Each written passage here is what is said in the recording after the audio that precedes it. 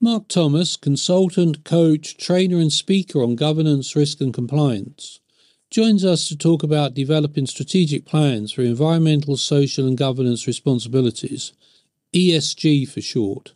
We talk about developing ESG guidance whilst integrating ESG into organisations and look at how it fits into the trends towards leaner and more resilient management.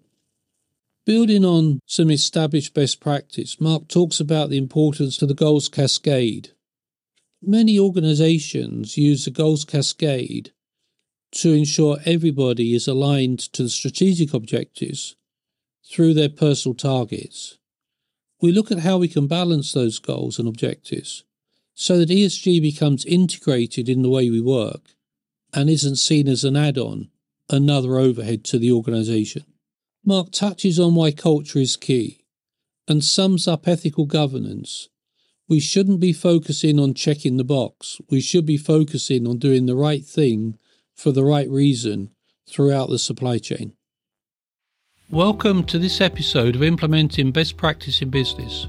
We're here to help you and your organisation understand and implement global best practice to help you face the business challenges of today. Join me, Richard Farrow, CEO of APMG International, in talking to leaders and practitioners who have applied these frameworks and practices to boost their productivity. They're here, willing to share their knowledge and experience to help you learn from them so you can do the same to make you more competitive in today's market. My guest today is Mark Thomas. Mark started his career in the US Army and then worked for a range of private sector companies and consultancies before setting up on his own 15 years ago. He's forged an enviable reputation as a consultant, trainer and speaker working in compliance and governance around the world. He's passionate about helping organisations find practical solutions to their challenges in governance, risk and compliance, and he's now developing some guidance on ESG, environmental, social and governance. Welcome, Mark. Thanks, Richard. It's good to be here. So, how was your trip to the UK? It's nice to travel internationally. It's been a couple of years since I've done it, but I can tell you, we were chatting about this earlier, that driving in London stresses me out for a couple of reasons. I'm driving on an opposite side of the road, and on top of that, there are so many rules and regulations that Americans don't know about that you have in London. But it's nice to be outside of the city, up here in High Wycombe with you.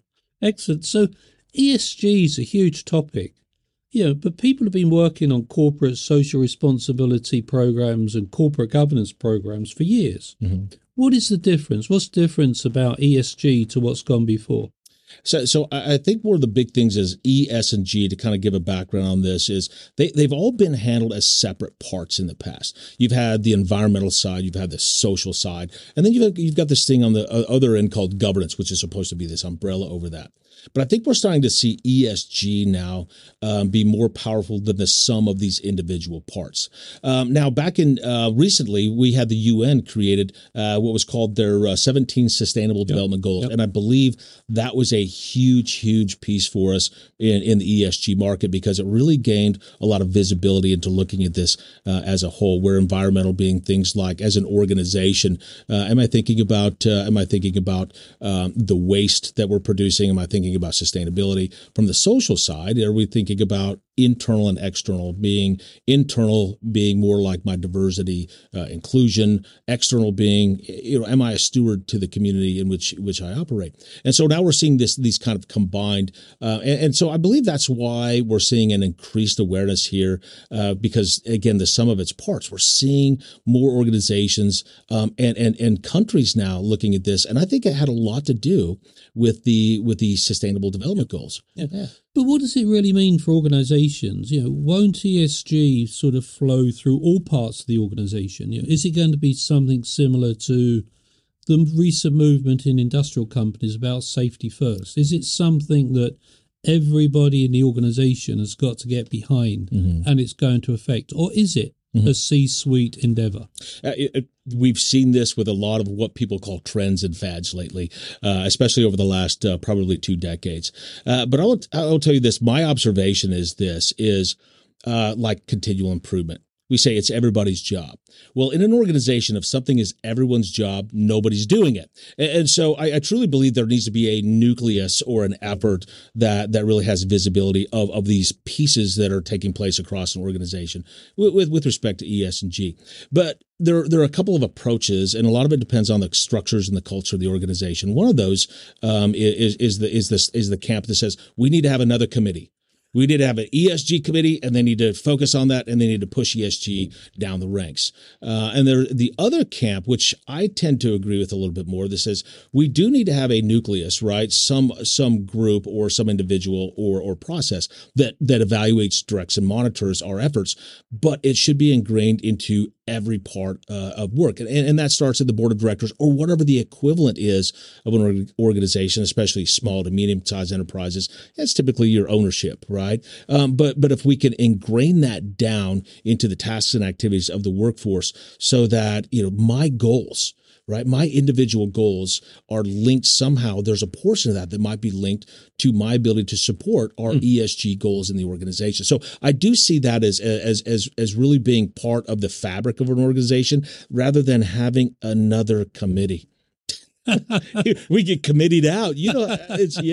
That's our solution to everything. When people think governance, they think this is just committees. Well, again, governance has to be through the whole organization. So, Mark, your whole last 15 years in private practice, when you've been advising organizations around the world, your main focus has been on governance, and particularly advising C-suites on what they should do about operational governance, IT governance.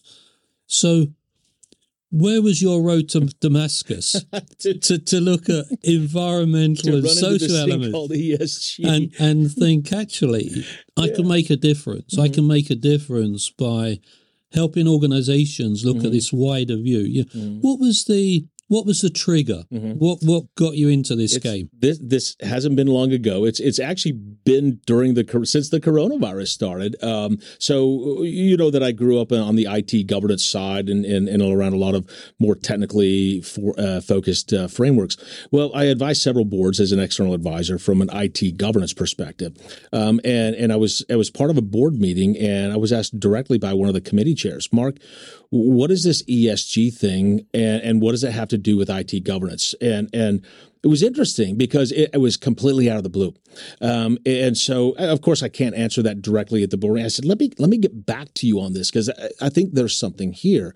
So when I started doing research on ESG, initially my passion was, what can we do from an IT governance or IT systems to assist in that? And there was a lot of information out there about, we have AI, we have data warehousing, we have a lot of new technologies that allow us to do this. That's how I moved into really more looking at ESG as a fundamental part of a governance structure in an organization. Because in every one of these areas that I've seen, technology can help. Technology can help us from an environmental perspective. And in some cases, technology is creating waste in some cases. Cell phones being thrown away, right? That's creating some of the problems, but technology can also help us solve these problems. From a social side, really, it's really more around, understanding the data collection and be able to analyze and understand the impacts of these. So that's how we got into the overarching ESG piece. And with two of the boards that I actually advise now, I've actually moved from being the external IT governance and cybersecurity advisor to the person to call when they have a question about environmental and social governance, because they're trying to integrate this into their overarching system. So it's been a pretty interesting journey, and it's gone quick. Is there a global standard? Is there something that I can pick up and say, this is what best practice looks like, or is that emerging? Yeah, not yet. So we're seeing this in small pockets. There are certain parts of the globe that are a little more focused on it than others are, but there's not a single global standard out there that I'm aware of. And I want to be careful about saying standard. There's best practice guidance, like you said. There are some things in the works. I actually am working with a colleague of mine, working on kind of really more of an architectural reference framework right now, because what we're trying to do is separate the idea that I'm using it for investment, and what we're trying to do is put something together for organizations to say, what is ESG and what can we be doing in this organization to do that? So I think we're going to see a lot of them come up in the next 1 to 3 years. Like I said, we're seeing a lot of smaller ones pop out there. But it wouldn't surprise me, Richard, if we didn't in the next few years see some type of global initiative around compliance on this, similar to what we might have seen with, say, GDPR. It wouldn't surprise me if there weren't enough collaboration for that to take place. But I think that's going to take quite some time. But I think what we really need right now is that framework and working on that information right now. I hope an ESG approach is more successful than GDPR, because I do think that we're seeing the segmentation now, aren't we? The fracturing of some basic principles on GDPR. We really are. Making global business very difficult. Yeah, it is. And you kind of hit it when you talked about checking boxes. And that's what's happened to a lot of organizations. And my response is to do this because it's the right thing to do, because over time it helps your organization actually become more sustainable and more profitable. Yeah.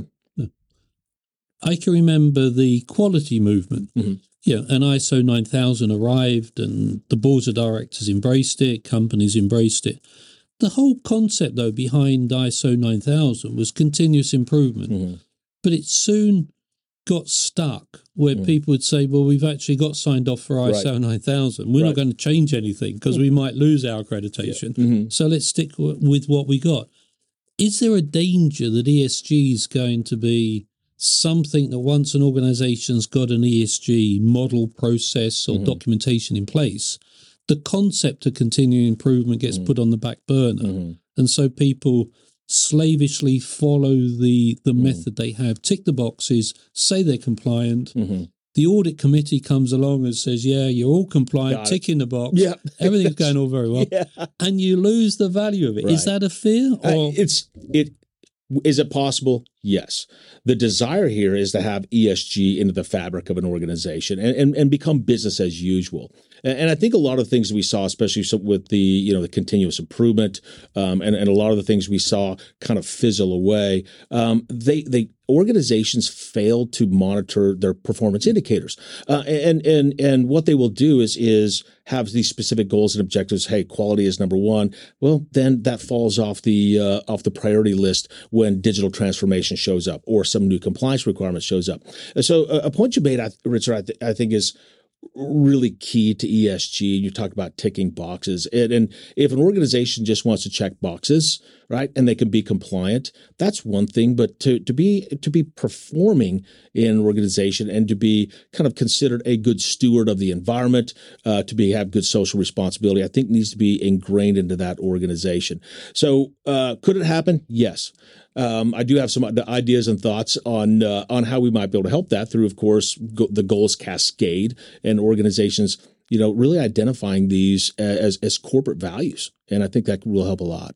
So you mentioned the goals cascade. The goals cascade is part of the ISACA portfolio, isn't it? That within a number of the ISACA products, there's this goals cascade that comes down through the organization, depending on where you are.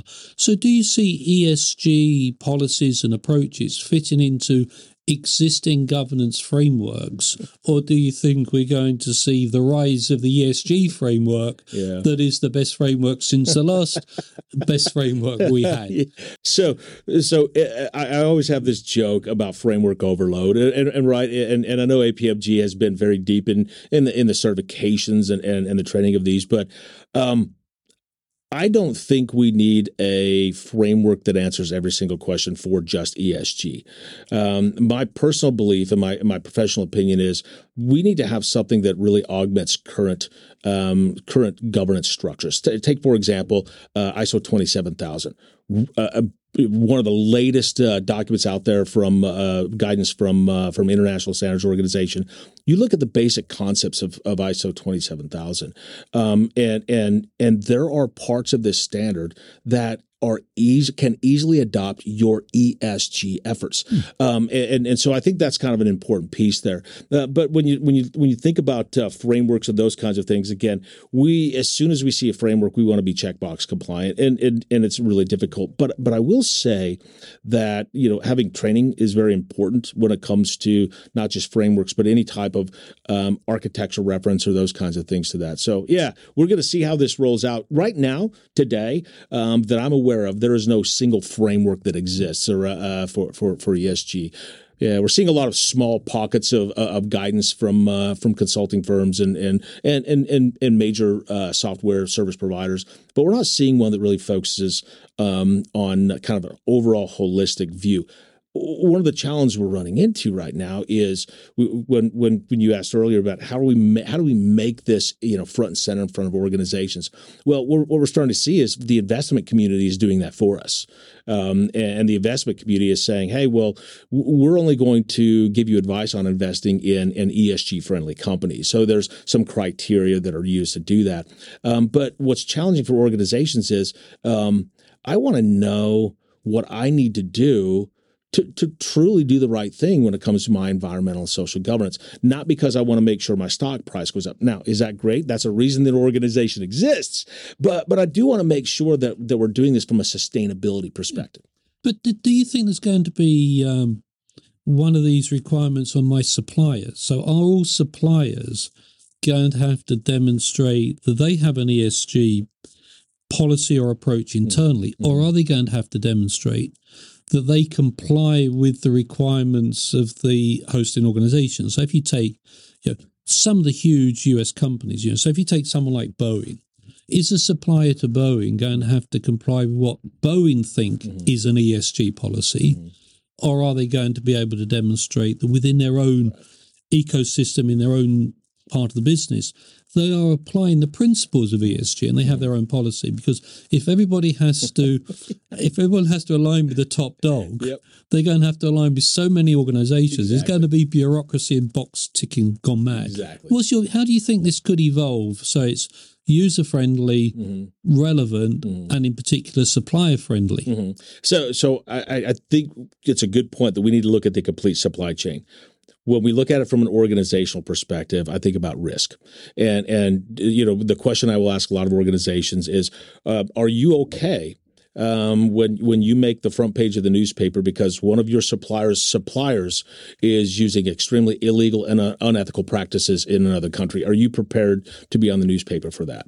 Of course, the answer is no. We can't control that depth of the supply chain, and that's why I think having a broad amount of information for organizations to say, look, we're not focusing just on check the box, but what we're focusing on is doing the right thing and looking at your environmental and social aspects, and just by having that program in place, by and large, you will be quote unquote compliant. Now, there's no such thing as compliance right now to ESG globally, but I certainly wouldn't be surprised that happened at some point. So if you take that compliance argument, I mean, we've had some cases over here where some of the big audit companies have signed off audits on companies and the company's then gone bust. And it's gone bust in a fairly short period of time. So there's currently an issue with how much a company's prepared to spend on audit and for auditors to actually go and do the job. So if we're looking at ESG and we're looking at ESG through supply chains, do you think it's possible to have some checks and balances in that? Or do you think it's going to be a matter of trust through the supply chain? Where do you stand on what was the famous phrase from one of your presidents? Trust but verify. Trust but verify. Yeah, I think it's a little bit of both. And there's a reason why, right? There's a reason why we have speeding laws. There's a reason why we have different rules and regulations. And I think when we're looking at audit, what we're trying to do is I want to make sure that I understand my posture when it comes to external requirements and regulations.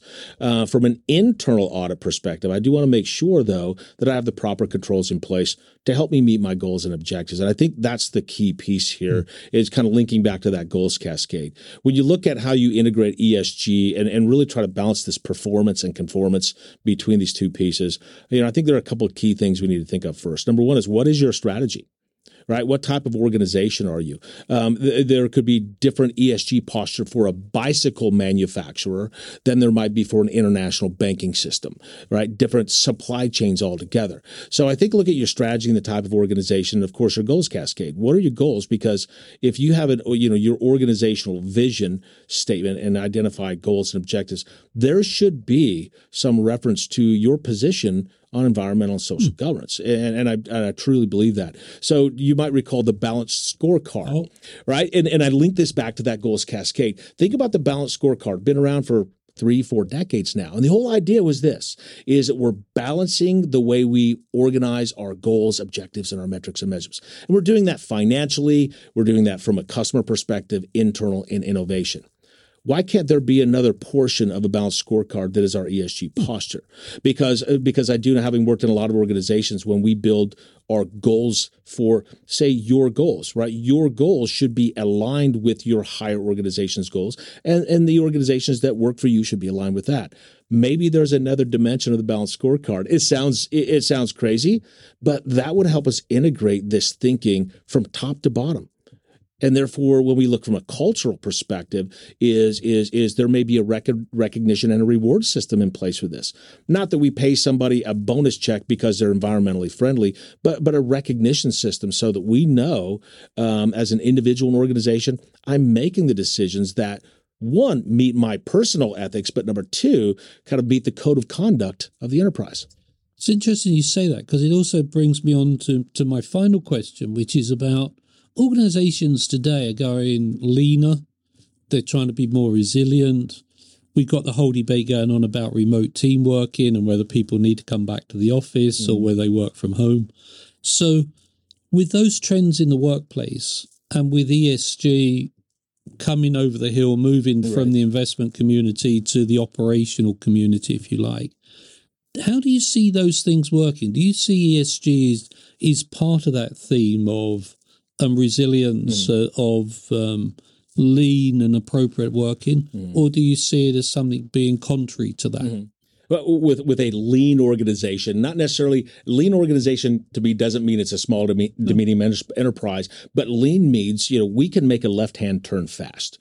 But I will also say that in lean organizations, we are generally cost concerned, and adopting an ESG program is not zero. Right.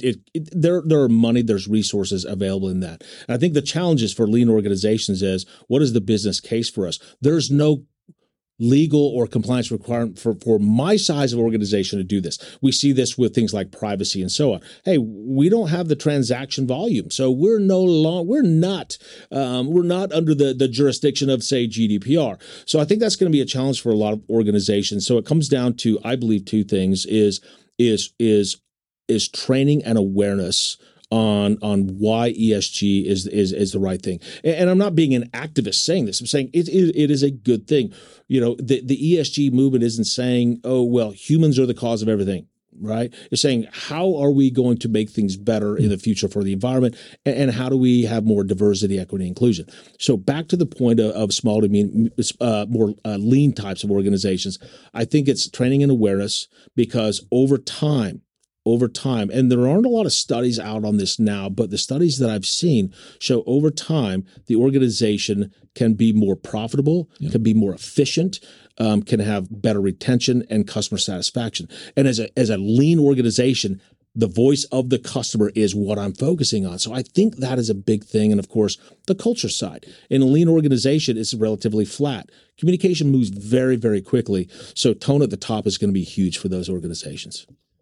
Mark, fascinating talking to you. I'm sure we could actually talk for hours on this subject. Many thanks for finding the time to fit in this podcast during your very busy schedule. Thanks for having me. Talking to you. Appreciate it. Thanks, Richard. Thank you for listening. We're always keen to hear your feedback and suggestions for future episodes. You can find all the information in the show notes below. Please visit apmg-international.com to find out more about our accredited training and the certifications that support them that are related to the topics discussed in this series. I hope you've enjoyed today, and I look forward to you joining future episodes while we continue our exploration into best practice and the benefits it brings to global business. Thank you.